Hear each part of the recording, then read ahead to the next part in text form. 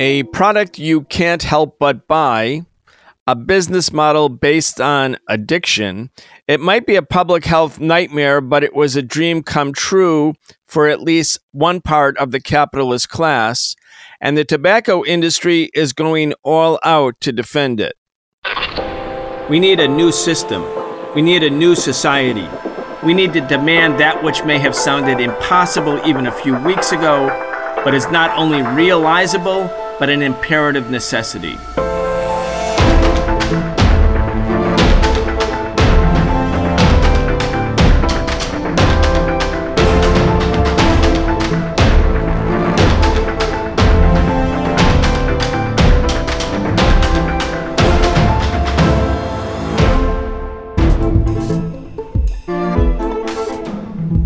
Deepening unemployment, a looming wave of evictions, massive and widening inequality. There's no denying it. Capitalism is in crisis, and capitalism is the crisis. We are excited to have Professor Richard Wolff join us again for our regular weekly segment where we talk about the biggest stories related to the economy, the state of the working class, and the crimes of big business. The Socialist Program brings you content 3 days a week thanks to the support of our patrons at patreon.com/The Socialist Program. We appreciate all of your support and encourage you to become a patron today if you enjoy listening to the show. Richard Wolff is the co-founder of the organization Democracy at Work and the author of many books, the latest being The Sickness is the System When Capitalism Fails to Save Us from Pandemics or Itself. You can check out his work at rdwolff.com, and that's rdwolff.com. Professor Wolff, welcome to the show. Thank you. Glad to be here. Thank you so much.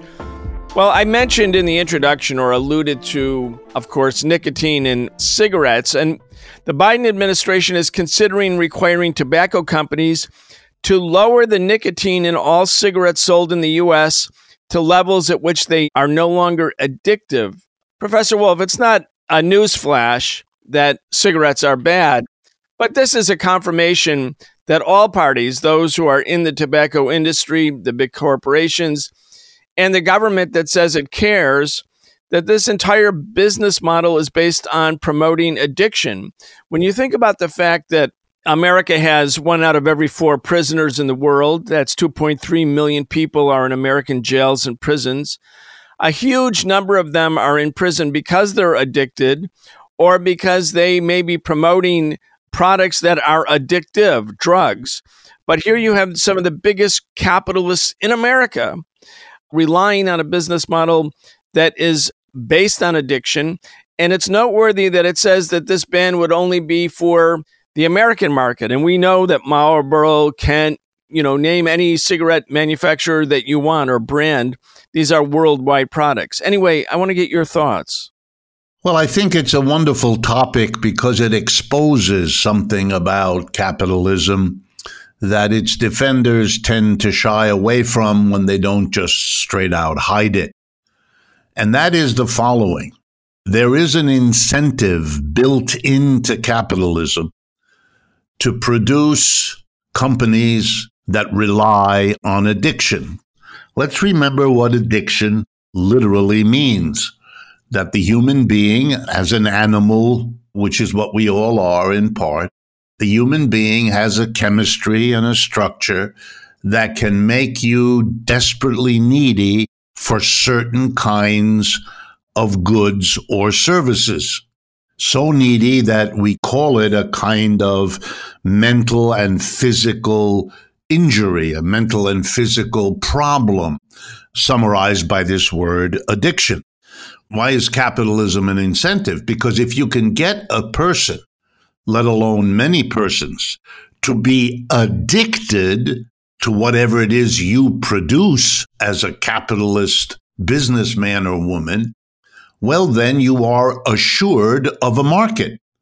Getting a market for your output is a problem for every capitalist. You cannot stay in business, no matter how brilliant the commodity you produce, no matter how efficient your system of producing it is, you will go out of business if there's no one left at the end of the day to buy whatever it is you produce. And if you want to grow and build your industry, you've got to produce more, which means you've got to sell more, which means you need a market. Instead of having to persuade people with costly advertising, how much better would it be if you could hook your product in to addiction, to addictive behavior, to make it something that people are desperate to get a hold of, to the point where they will exhaust their energies, exhaust their savings, exhaust their access to any kind of money so that they can buy this object that you produce. In effect, you would have created a permanent, desperate market that will sustain your company. This way capitalism is set up, there's a desire to do that if you can possibly do it. So, of course, yes, the cigarette producers, those producing nicotine products, are in a position to have learned at some point in the past, oh my, we could get an addicted market. And they did. They were perfectly aware of it. The documents years ago, when the whole issue came up, were clear. Emails and letters and all kinds of documentation that they were well aware. And the reason they did not do anything about it is what I just said, that an addicted population secures a market for the capitalist who serves the addiction. And nicotine is just one example. Let me give you a few more. Alcohol, the business of producing alcohol. You can get people addicted to alcohol. They drink huge quantities of it, which they have to pay for. This is the market for the companies that produce whiskey or beer or wine or any of the other products that contain alcohol. We now have an enormous industry that enables you to gamble. We know there is addiction to gambling. In addition to Alcohol Anonymous, we have Gambling Anonymous, etc., etc. Let me give you some examples that you may not be quite so familiar with. Junk food. Food that is made artificially sweet or salty or tasty in one way or another can become addictive. And the companies that make these things are not naive. They're not ignorant. They're fully aware that an addicted buyer is a more secure market than a non-addicted buyer. And to imagine that they are unaware of this or are not concerned or are committed to dealing with this sad problem, like certain ads put out. I noticed the alcohol industry says, please drink responsibly in some of their ads. Oh, yeah, sure. They want you to drink responsibly, having spent an entire lifetime, my entire lifetime, and those of people listening to this program, doing everything in their power to advertise the joys, the pleasures, the conviviality of alcohol consumption. And the same applies to fast food of every kind. There is very little effort spent to teach people nutrition, to teach them in a systematic way. And even that information is purveyed with sort of a doctor speaking to you or a brochure handed to you. Compare that to the endless glitzy advertisement in every corner store. Get these potato chips, eat these salted nuts, whatever the issue is. And fast food has been shown 1,000 times to be a major cause of the obesity epidemic of this country. Obesity has as one of its roots, not the only one, but as one of its roots, an addiction to food that isn't good for you. And yet we permit it to go on. One more example. The most efficient way to move people around a city, or for that matter, between cities, which is where most people live, in or around cities, and they move in or between cities. The most efficient way to do that is with public transportation. buses, trains, street railways, vans.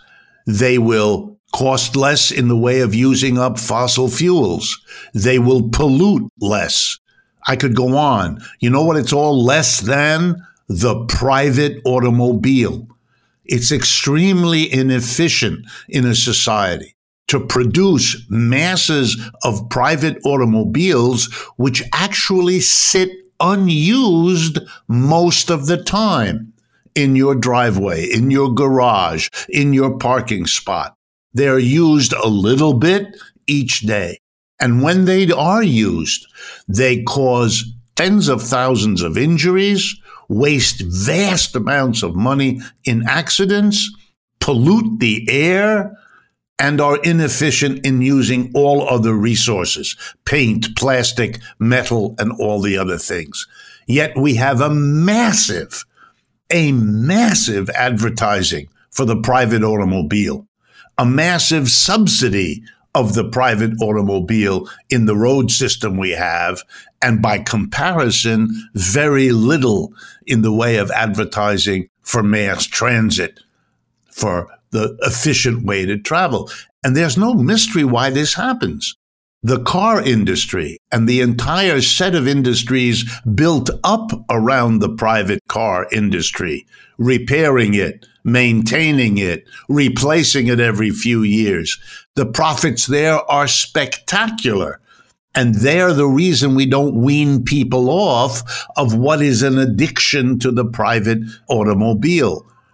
And this is happening in other countries too.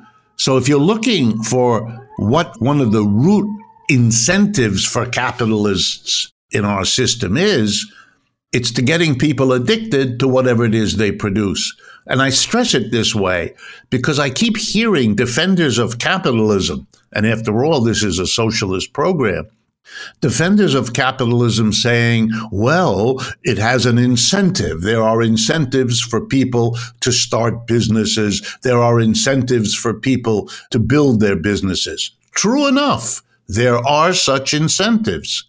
But capitalism becomes equipped not only with the incentives that are positive and lead to good outcomes, but it has plenty of incentives to very negative decisions and behaviors that have horrific. And let me close with the one that should be on everyone's mind. Many museums in this country have wings called the Sackler Wing, named after the Sackler family, which was the producer of one of the most addictive opioids, OxyContin, in history. And they knew, as we now know, because their cases are in the courts, they knew very well that millions of Americans were addicted to the opioids in general and to their particular products, OxyContin and so on in particular, giving them an addicted market, which made them billions of dollars, which then in part they donated to various museums and universities, who are now, by the way, busily removing the Sackler name precisely because it has now been linked to using addiction to make a lot of money. So the system has incentives, all right, but any honest assessment would have to look at the incentives that are positive alongside the incentives that are horrific. Cigarettes take the lives of about 480,000 people in the United States each year. 480,000, more than all the American deaths during World War II. And nicotine, the role nicotine plays in the cigarette is important because nicotine doesn't cause heart disease. Nicotine does not cause cancer. The function of nicotine in the cigarette is its addictive quality. It's purely in the cigarette for its addictive function. And it's a complex addiction. I mean, when you talk to smokers, and I used to be a smoker, and, I always used to say, quitting's easy. I've done it 1,000 times, because you try to quit and quit and quit, and you have a hard time. And eventually, hopefully, people do quit. But this nicotine and this addiction is the thing that keeps it going. And you become addicted when you're smoking cigarettes, most people, when they're children, when they're teenagers. Certainly for myself and friends started having cigarettes at age 15. We were addicted almost immediately. Again, when you think about it in that way, 480,000 dead, nicotine there simply to keep people addicted, to keep buying cigarettes over and over again every day and smoking them no matter what the health consequences, not because they love it. At a certain point, almost all smokers, maybe not everyone, but almost all smokers want to quit because you're getting nothing out of it. You're simply an addict. And yet this entire business model exists. Everybody knows about it. And the Biden administration says, we're considering forcing the reduction in the amount of nicotine, the addictive element of a cigarette. Now you think, here's the American government. Like, what entity is more powerful than the American government, the U.S. government? But again, it just says so much about the system as a killer. I mean, Biden said the other day when he was asked, is Putin a killer? He said, yes, he's a killer. Well, I mean, capitalism is a killer. Yeah, and you have to wonder, again, I'm going to use the private car as an example.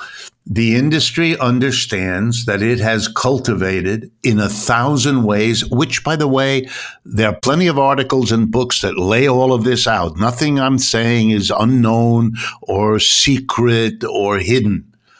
They know that their advertising for the last century that we've had cars as a significant commodity in our society, there has been massive investment in 1,000 advertisements, in 1,000 motion pictures, in every art form in this country, a kind of celebration of the automobile.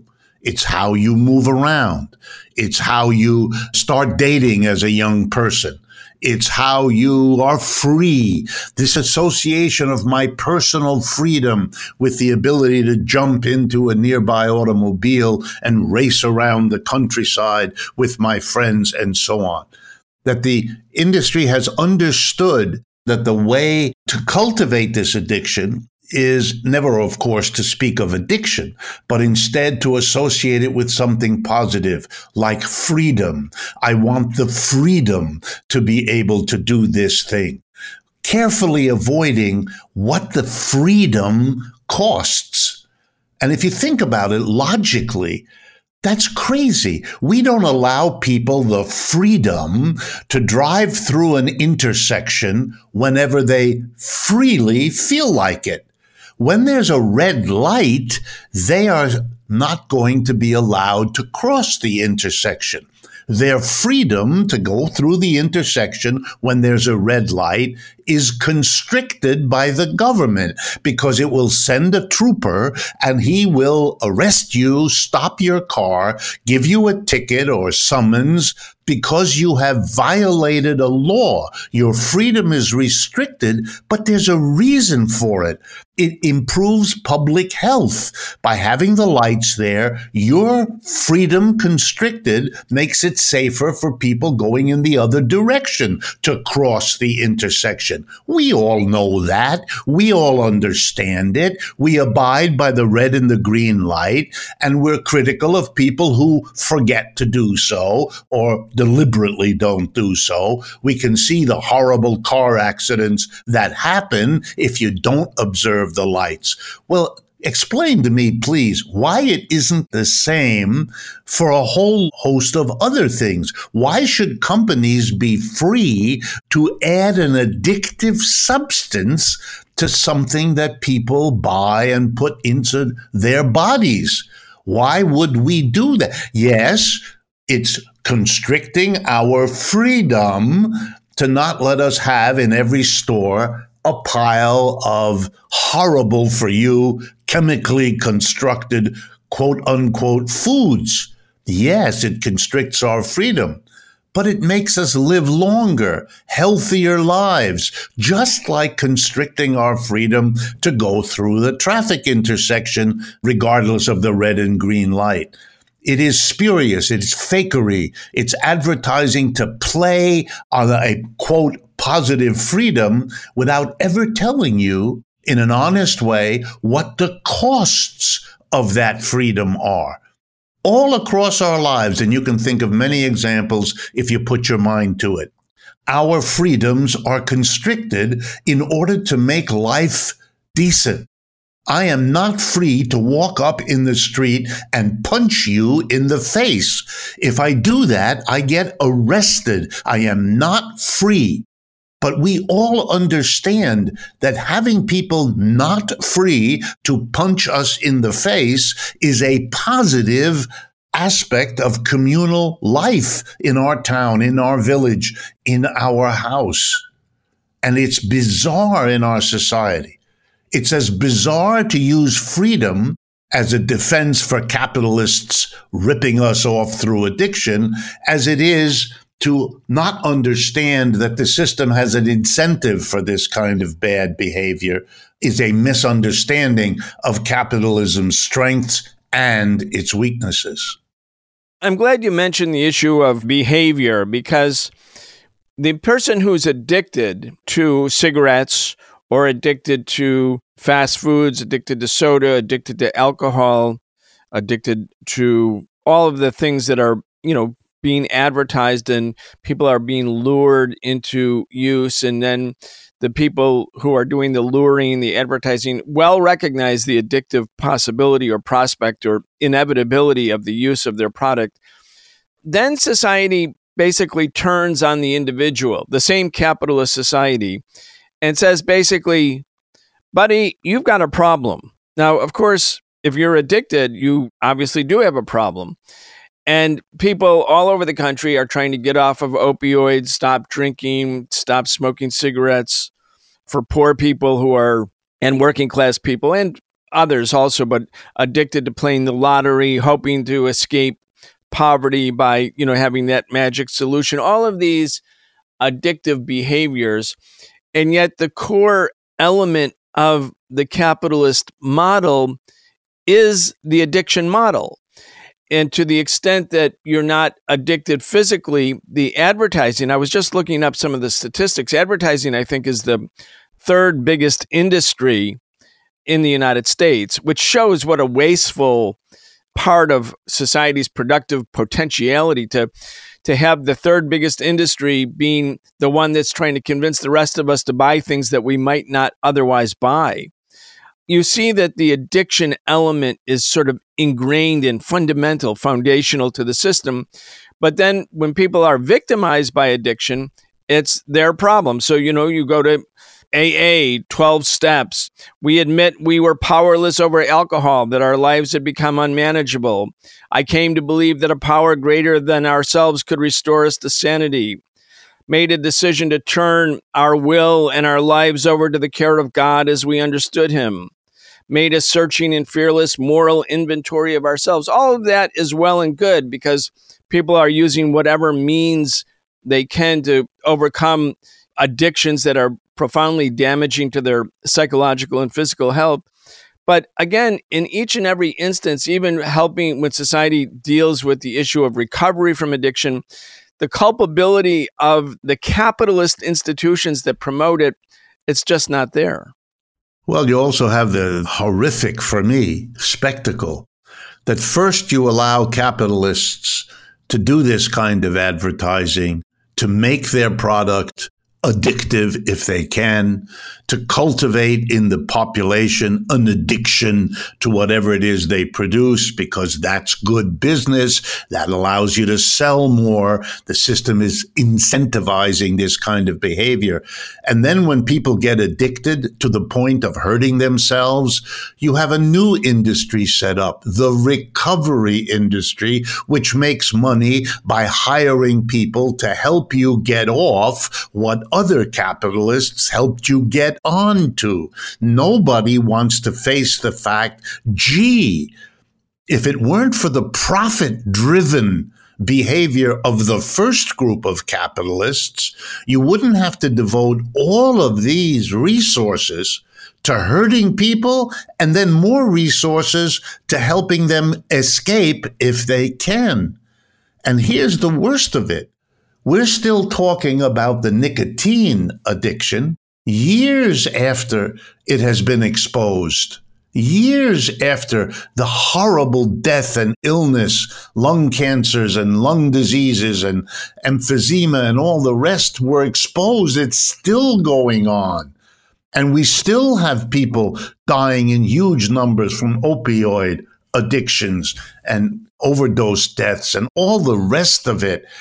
We've been through this. We've seen it. You know why it doesn't stop? Why we're talking about one new addiction with opioid when an old one is still around?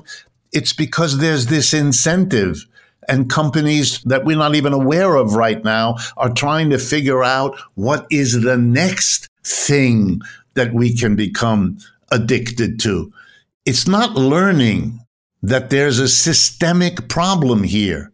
It's a simple idea. If you remove the incentive, which is the profit motive in capitalism, you could make some real progress here, better than what you've been able to do, because you wouldn't question, let alone change, the profit-driven system in our society.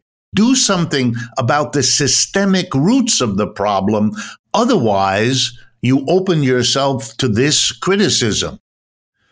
You're not willing to deal with capitalism. You're not willing to confront its negative incentives and its negative consequences, which means you're just diddling around the edges of the problem. You're not dealing with a core cause, and that may explain why this problem is with us to this day. Richard, let's turn to another topic. We've talked a lot about the Biden stimulus or relief package. I'm looking at NBC News. How are stimulus checks being spent? 2/3 of recipients say they use them for groceries and monthly bills.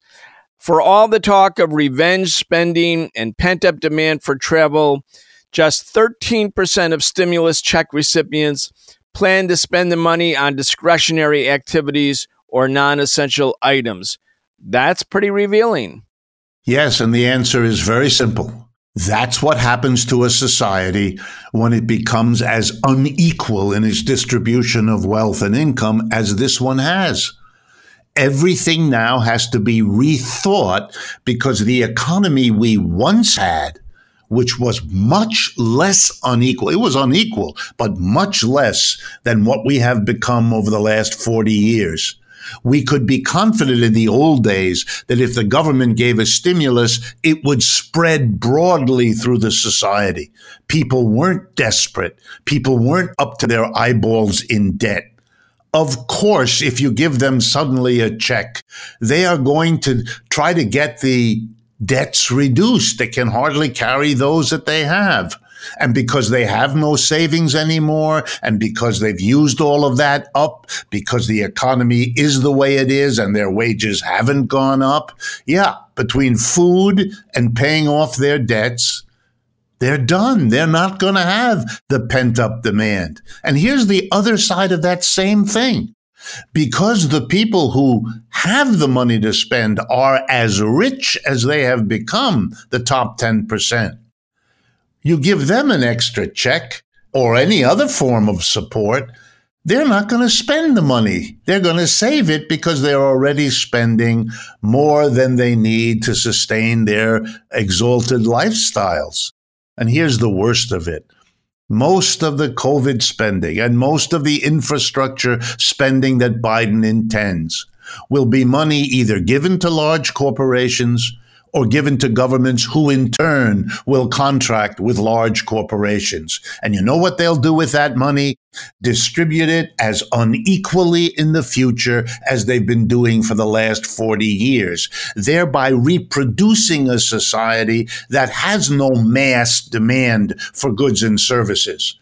All of the companies that used to serve the average American working class are gone. A&P, the Sears Roebuck, I could go on. They're all belly up. The malls are all shut. All the middle-level stores are on their last breath. Their market has been destroyed. The mass of people have no savings, have no income that they can spend. The money has been concentrated at the top, and they use it to invest in the stock market and to buy fancy equipment, but it's not going to keep the economy going. That's why so many companies have moved to China. It's not just that the wages are lower there. That's certainly part of the story.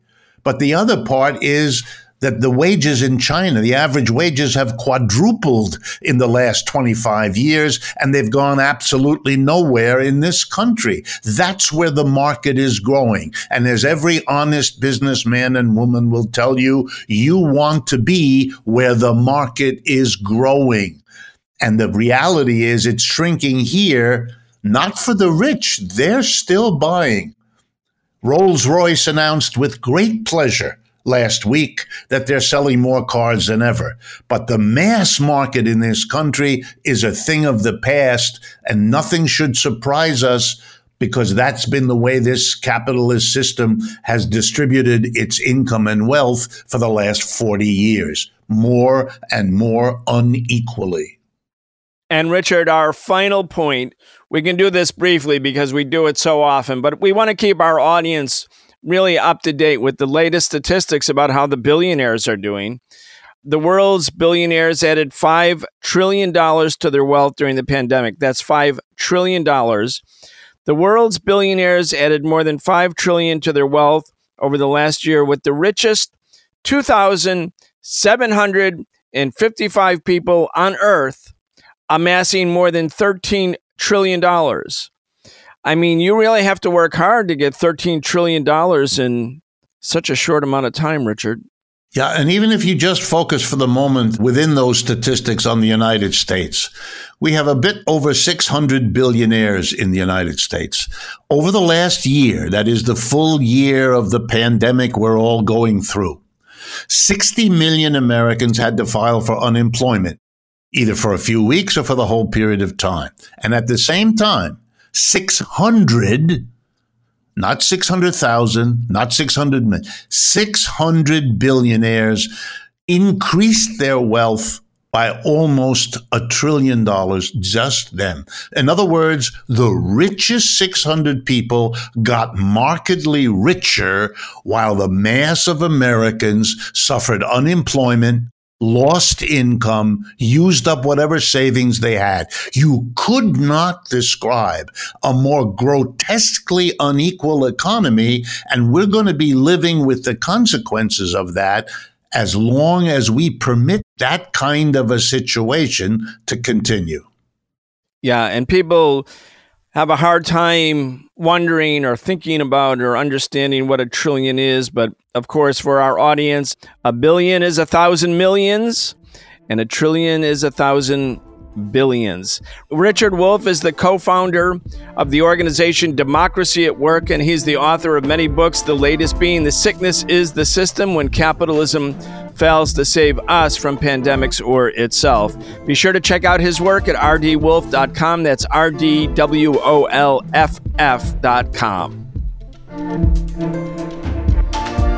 You've been listening to The Socialist Program with Brian Becker, where we bring you news and views about the world for those who want to change it. If you enjoyed the show, subscribe on your favorite podcast app and follow us on Facebook, Twitter, and Instagram. We can only continue our work bringing you high-quality news, analysis, and history with the support of our listeners. Connect with us and become a patron at patreon.com/The Socialist Program and receive an invitation to participate in an exclusive monthly seminar with Brian Becker.